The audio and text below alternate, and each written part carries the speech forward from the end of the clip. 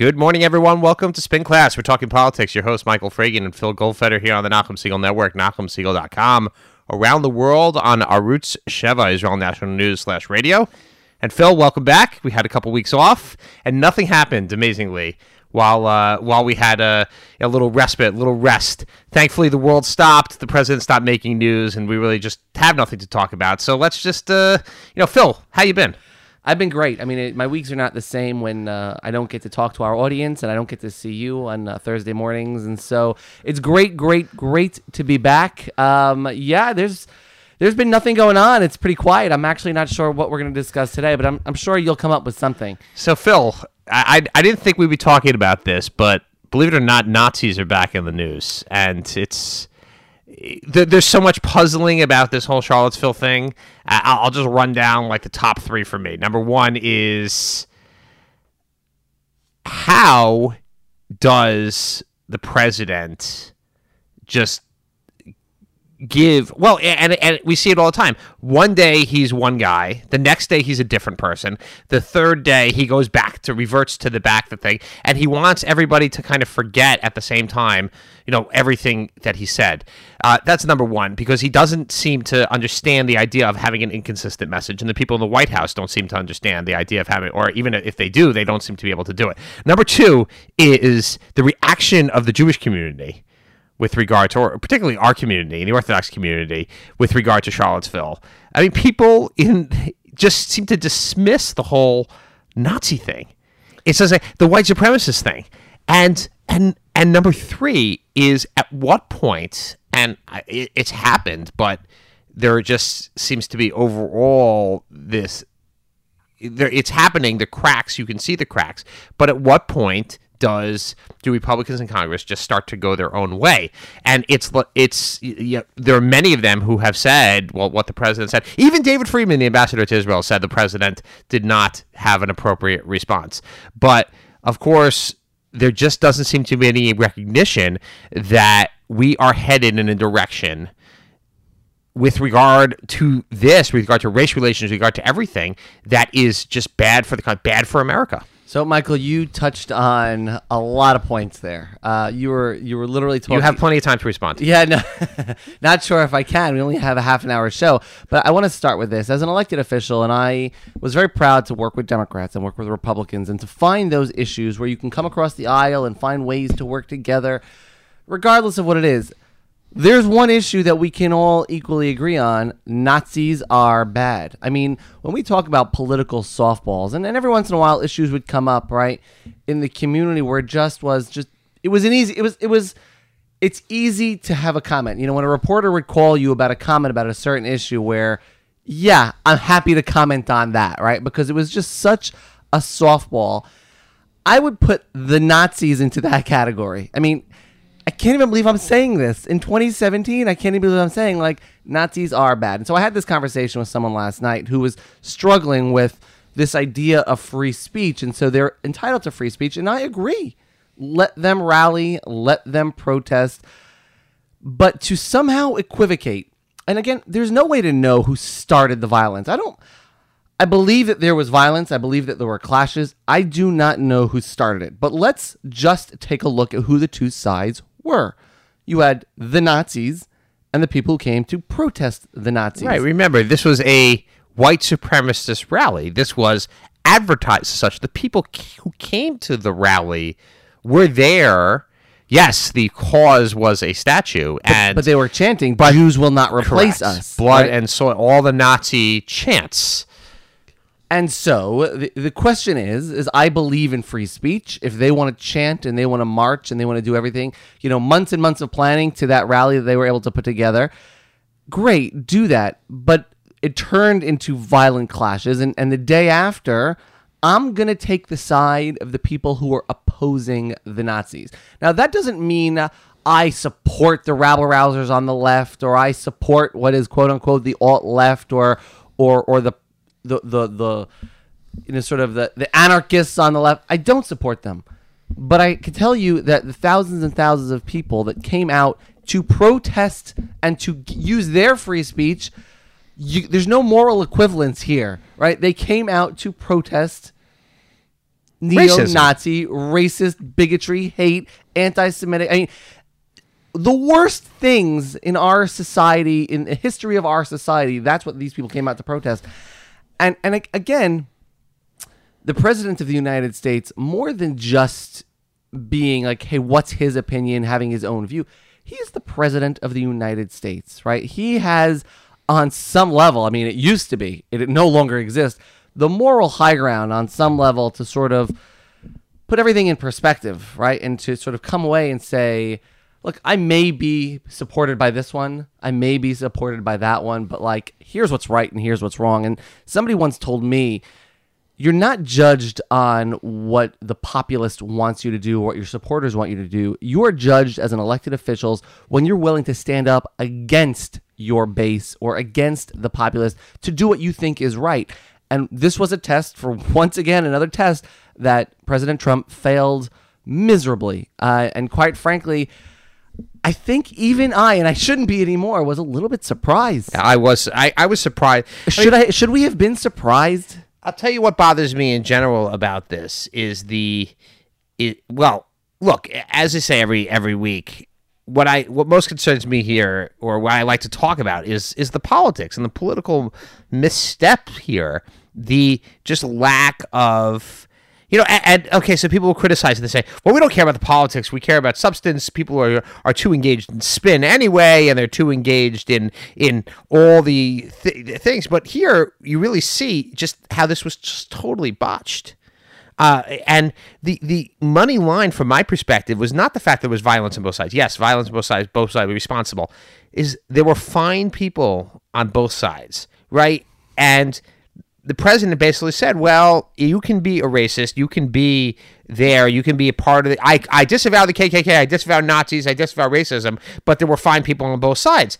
Now, first of all, I don't know that, and I can't assume that the night before when you watch this video of these guys, and then Vice News had this great documentary, which I encourage everybody to read. I'm not normally a fan of Vice News. Scary stuff. That documentary was fantastic. Yeah, right. I mean, the unrepentant, unabashed, they were no excuses about the violence, no excuses about anything, and people were just going on and on about how to, how they were going to take care of the Jews. And for some reason, it's just totally ignored. It's just totally ignored. So, and not only that, and as you, I'm sure, have the same conversations, whether it's after shul, not during shul, but about the Orthodox Jews who once again dismiss this as the media, like they literally buy into these talking points. And I want to remind people, because fine people on both sides. I mean, anybody who knows history, right? There was classmates of each other, right? In the 1930s, classmates, friends, people who played softball together, who were leading Jewish families into the concentration camps and into the gas chambers, right? Fine people. Right. We had dinner last week. We played ball together. We went to high school together, and now my classmate in high school is leading me into a concentration camp. That was the key thing of the good people. Fine people. The good people who that to me, that was the most disturbing point of it, is that the preppy look of many of the protesters, right? Not skinheads, but, polo shirts and, not heavily tattooed. I mean, it was like, that's generally acceptable. And they found an issue, which is now percolating throughout the country, of statues and Confederate statues. And, let's judge our history and cleanse our history of any issue. We'll save that maybe for later if we get to talk about it.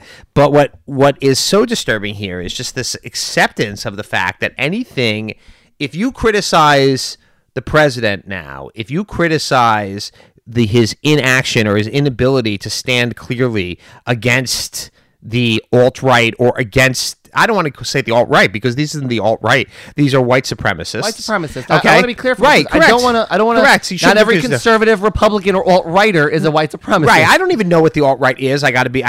Personally, I mean, I know people who consider themselves to be alt-right, but where the line is between a regular conservative and an alt-right person. But once you have gotten to the point where we're normalizing this, where we're accepting this, and where people in our own community are kind of accepting this, because you don't want to fall into the leftist narrative trap, the media's trap. I mean, the one response I had to a number of people who who asked me my thoughts about this in the past 2 weeks was, and basically accused me of buying the media narrative.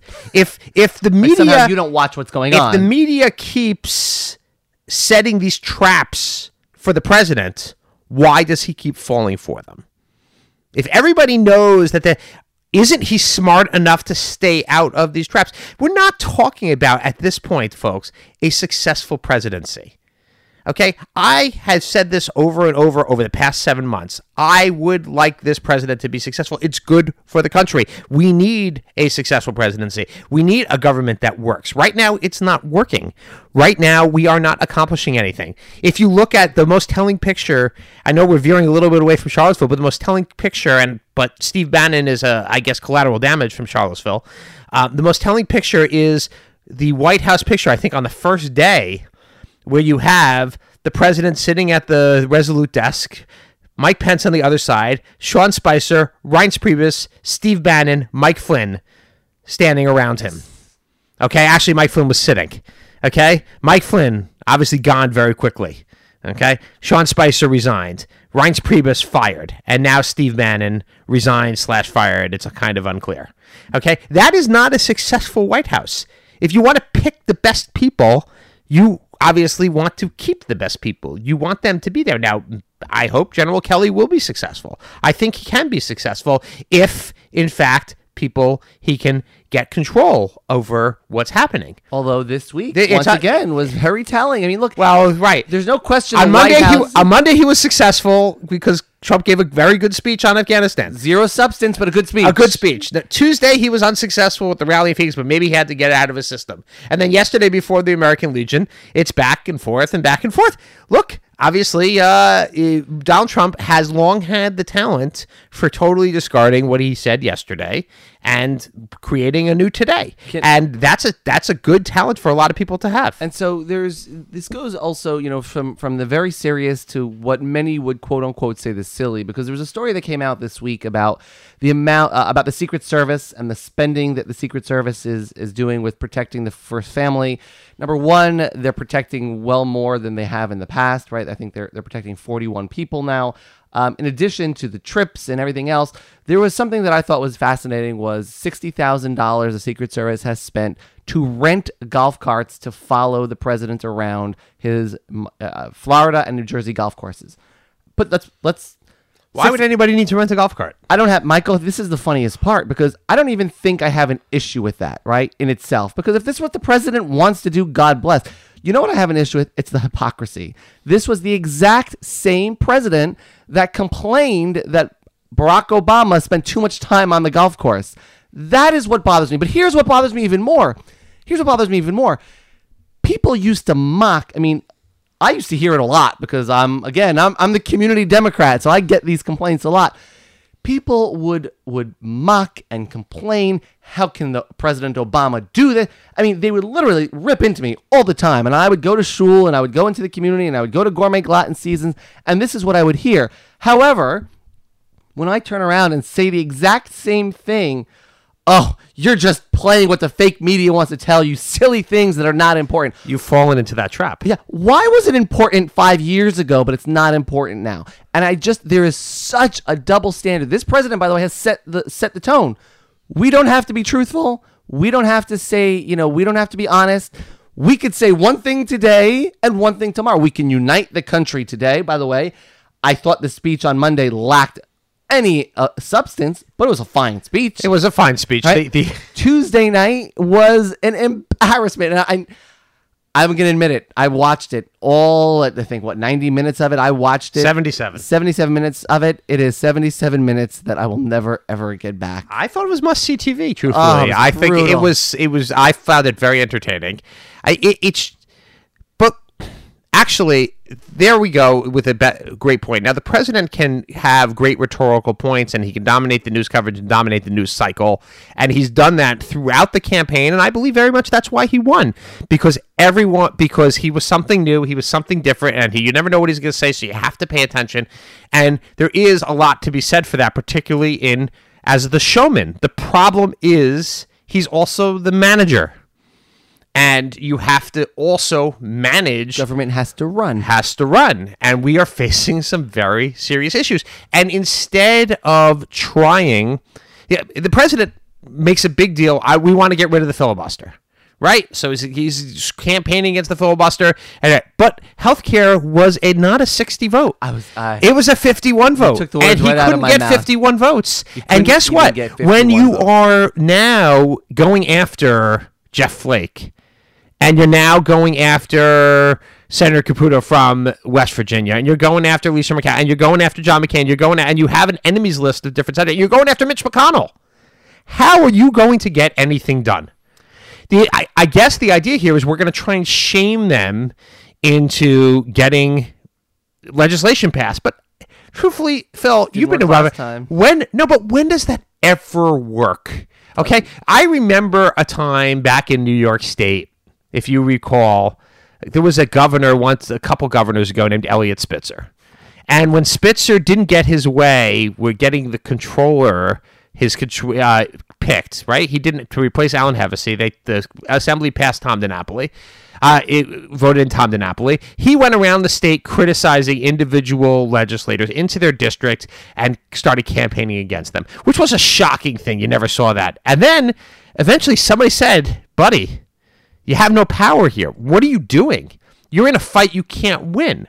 The problem is, all these the makeup of the Senate right now makes every individual senator really just as powerful as the president.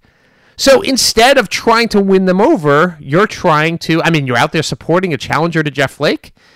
You're going to need Jeff Flake not in a year. You're going to need Jeff Flake in a few weeks from now. You want tax reform. You want huge issues. You want huge things. You want to get them done. How are you going to get them done? And I think, the president said over and over when he was being elected, this was going to be easy. It's going to be easy. We're going to get it done. It's going to be easy. I'm a deal maker. It's what I do. Right. How many deals has he made? None with the Senate. None. He made one with the House, but then he called them mean after, so I'm not sure he's going to be able to make some more. That's, with the rhetoric, it's very difficult for him to do. But I want to end off our quick, with regard to Charlottesville, because I did mention David Friedman before, and a lot of people wanted to, are kind of saying, well. David Friedman, the ambassador to Israel, who is a Trump supporter, has known Trump for decades. They asked him 2 days ago. I'm surprised it took this long, by the way. Well, that's, I guess, the first time he had a public event. Maybe they asked him, and they said, and he's very tactful. He said, I think the reaction wasn't fine. That's what he told reporters. Okay. I'm sure David, and again, I'm sure David Friedman's family and friends felt the impact of the Holocaust and of the Nazis, and quite frankly, look, I've been I understand politics better than most, and I understand that there's certain things you can and you cannot say. However, look, this is a line. There is what we call softballs and lines that you just don't cross. And if the answer is, look, David Friedman is not speaking out in public, but he's making his thoughts and his feelings known in the White House and to the president, then great.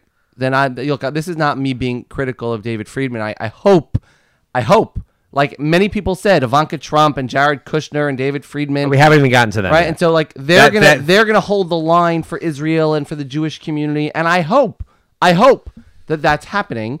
It didn't seem that way in the comments last week. It's not happening right now. Actually, Israel lost I wanted to get into that. Israel lost a very significant bureaucratic battle in the national, as far as Syria was concerned. But essentially, from what's been reported and hasn't been disputed, the United States, in discussing with Russia the future of Syria, has not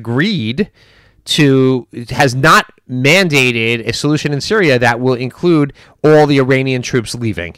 And that is a very important issue for Israel to not have the Iran. And for whatever reason, either they lack the foreign policy expertise or the national security expertise because many of the posts aren't filled. But this was a big being billed as a big national security loss for Israel. Not by me, not by Trump critics, by Israel. Israel is very frustrated with what's going on right now with and remember, once again, the president said that making Middle East peace, well, he's going to be able to do it. It's difficult, but if anybody can do it, Jared Kushner can. The problem is once you create these expectations, you're setting up. Where's the embassy? You're setting up Remind to fail. me where the embassy is again. Day one. Don't worry. Day one. I mean, I will say, and I think we should spend just a couple seconds on Steve Bannon and the impact of his leaving, as well as go ahead. No. Before we get there, and I want to just sort of close the loop because we talked about the rally this week, the campaign rally paid for by the Trump 2020 campaign, unheard of, right? Campaign rally this week where Unheard of that it's so early. That it's this early. Thank you. The crowds, and again, I'm not going to get into a debate, but the crowd size but the speech was 77 minutes. It was unhinged. When he started talking about Charlottesville, he omitted the one piece that actually got everybody all upset. The president actually omitted, which was find people on both sides, right? Equivocating both sides. That he didn't talk about. But here's the key, and Washington Post reported this yesterday, is that people were bored. People actually started walking out. Now, I'm not saying that they walked out in masses, but there was and from every report, from the right and to the left, people were kind of talking. It wasn't as captivating anymore. I mean, the president, it's almost like you say, it's a one-trick pony. We're saying the same thing over and over and over again. And so maybe they believe it, but there's definitely getting tired of hearing it. And you're seeing it more and more that the president, look, the numbers now are pretty bad. They're at 32, 33, 34%. They're as bad as numbers have ever been. They are going to get worse.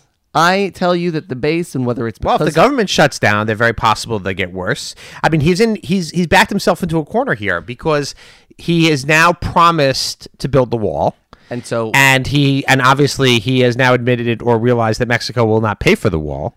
Therefore, that wall needs to be in the budget, and you are now faced with a situation: are you going to shut down the government if Congress doesn't agree to pay for the wall? The wall is incredibly unpopular. In fact, it's less popular than the president is. Correct. And the fascinating to me thing is that people are no longer paying attention. There was a comment I heard yesterday. The president made comments, I think, over the weekend about NAFTA and how, if we can't find a way to get it back together, we're just going to disband NAFTA. And normally when presidents make declarations like this or statements like this, it could have an implication on the market.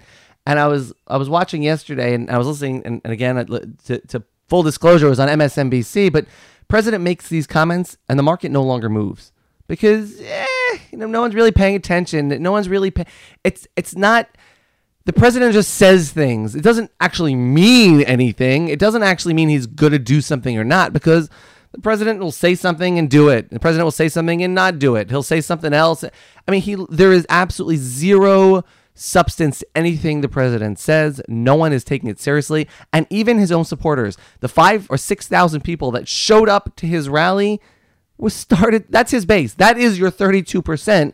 Started to get disinterested, right? And that's what's going to happen, because at the end of the day, people are showing up for the show, for the spectacle of it all. And quite frankly, president's got nothing left. The fake media. Yeah, okay, thank you very much. You've said that. What else you got? Oh, but the fake media. Yeah, okay, we get it. At some point, people are just going to turn off the TV, and like they did with The Apprentice, change the channel. Can people turn off the TV? I mean, you kind of got to watch. It's not just the junkies anymore, like us, who are watching. Everybody's watching. So everybody wants this. So I watched the rally the other night. I will not watch another one. Okay, that's fair enough until the next piece of news comes. I mean, you're obviously sitting on the edge of your seat, waiting to see if he pardons Sheriff Joe Arpaio. Yeah. Right? I mean, that's a big thing. I mean, the amazing thing is we're in a situation right now where John McCain, a legitimate hero of a man battling brain cancer, but a hero, a national hero, a war hero, is denigrated in front of thousands of people.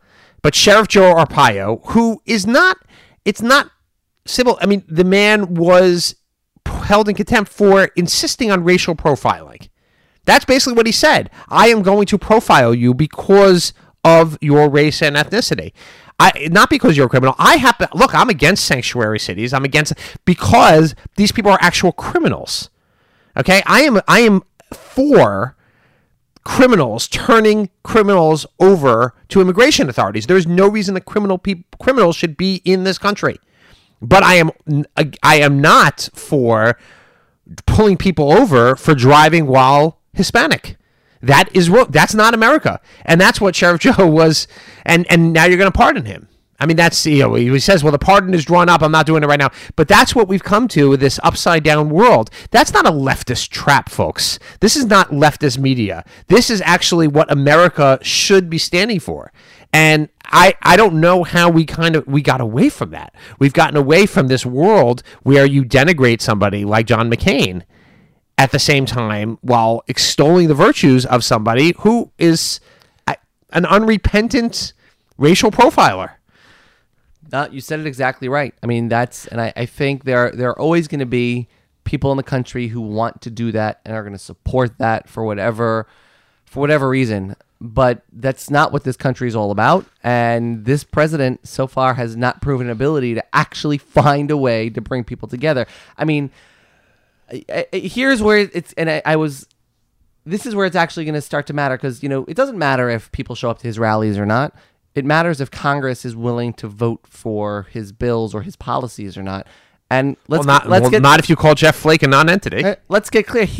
Senator Jeff Flake is that one vote that is necessary to get the debt ceiling. They're all that one vote. But that's the point. Everybody is that one vote. And here's the kicker. We're going into re-election, folks. And that obviously bothers him. We're going into re-election. When the president is polling at 32%, there's going to be a lot of congressional districts that say to the president, don't come here.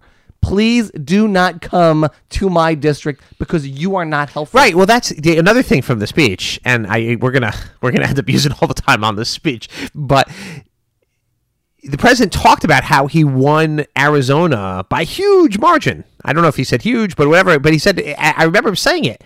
Now, I think he won Arizona by like 3 points. John McCain won by like 15 points. Right. So he has this attitude that he is wildly popular in these places, and that the sitting legislators, they all owe and he said this before, that they owe their election. He dragged the Republicans over the finish line. It's hilarious. But it's actually it's just as false as the 3 million people, illegal immigrants, who have voted in the last election that denied him the popular vote. All right, we got a couple other things to get to very, very quickly. I just wanted to note a couple items with regard to the rabbi's call, which is and we could talk about Jewish organizations' response or lack of good response in many cases to the Charlottesville massacre, but we'll leave that for a different time. It's interesting that the Republican Jewish Coalition was probably more aggressive on Charlottesville, a secular organization that is there to promote and support the president, and the Republican Party was probably more aggressive against the president than several other Jewish organizations who were more religious. The lack of courage of comment, the lack of reaction, the lack of backlash was shocking to me, and quite frankly, folks, and I'm going to say this, those who don't learn history are sadly doomed to repeat it. And right. So yeah, look, I know that the Jews in the 1930s felt very safe in Europe, and quite frankly, look how that turned out. Yeah. I also want to note the passing of Arthur Finkelstein, political guru for many New York Republicans, but also the man who brought Bibi Netanyahu to power. I mean, just incredible. But there's a great quote from Arthur here, just from people in politics. Okay, and Arthur said back in 2011, and he never spoke publicly ever, the most overwhelming fact of politics is what people do not know. In politics, it's what you perceive to be true that's true, not truth. If I tell you one thing is true, you will believe the second thing is true. A good politician will tell you a few things that are true before he will tell you a few things that are untrue, because you will then believe the things that he said, true and untrue. How telling is that? And guess when he said that in 2011.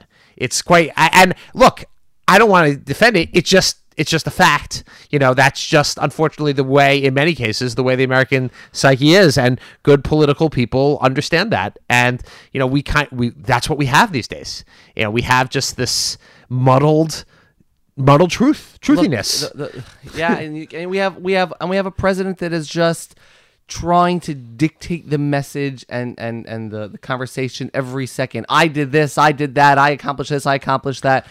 Without once most successful presidency in history. Please, none of it is true. It is all blatant lies. The president knows it's lies. His administration knows it's lies, and they keep doing it over and over again because the truth no longer matters in this administration. And quite frankly, it's starting to erode, I think, how many people sort of go about their lives. It's just getting ugly. So, Phil, our Spin Award of the week, I'm awarding it to Rabbi Shmuley Boter out there, okay, famously taking selfies in Steve Bannon's office, revealed the whiteboard of promises to make, and when Steve Bannon is out the door, it's kind of like, don't let the door hit you on the way out. Rabbi Shmuley says, Bannon and I aren't close buddies.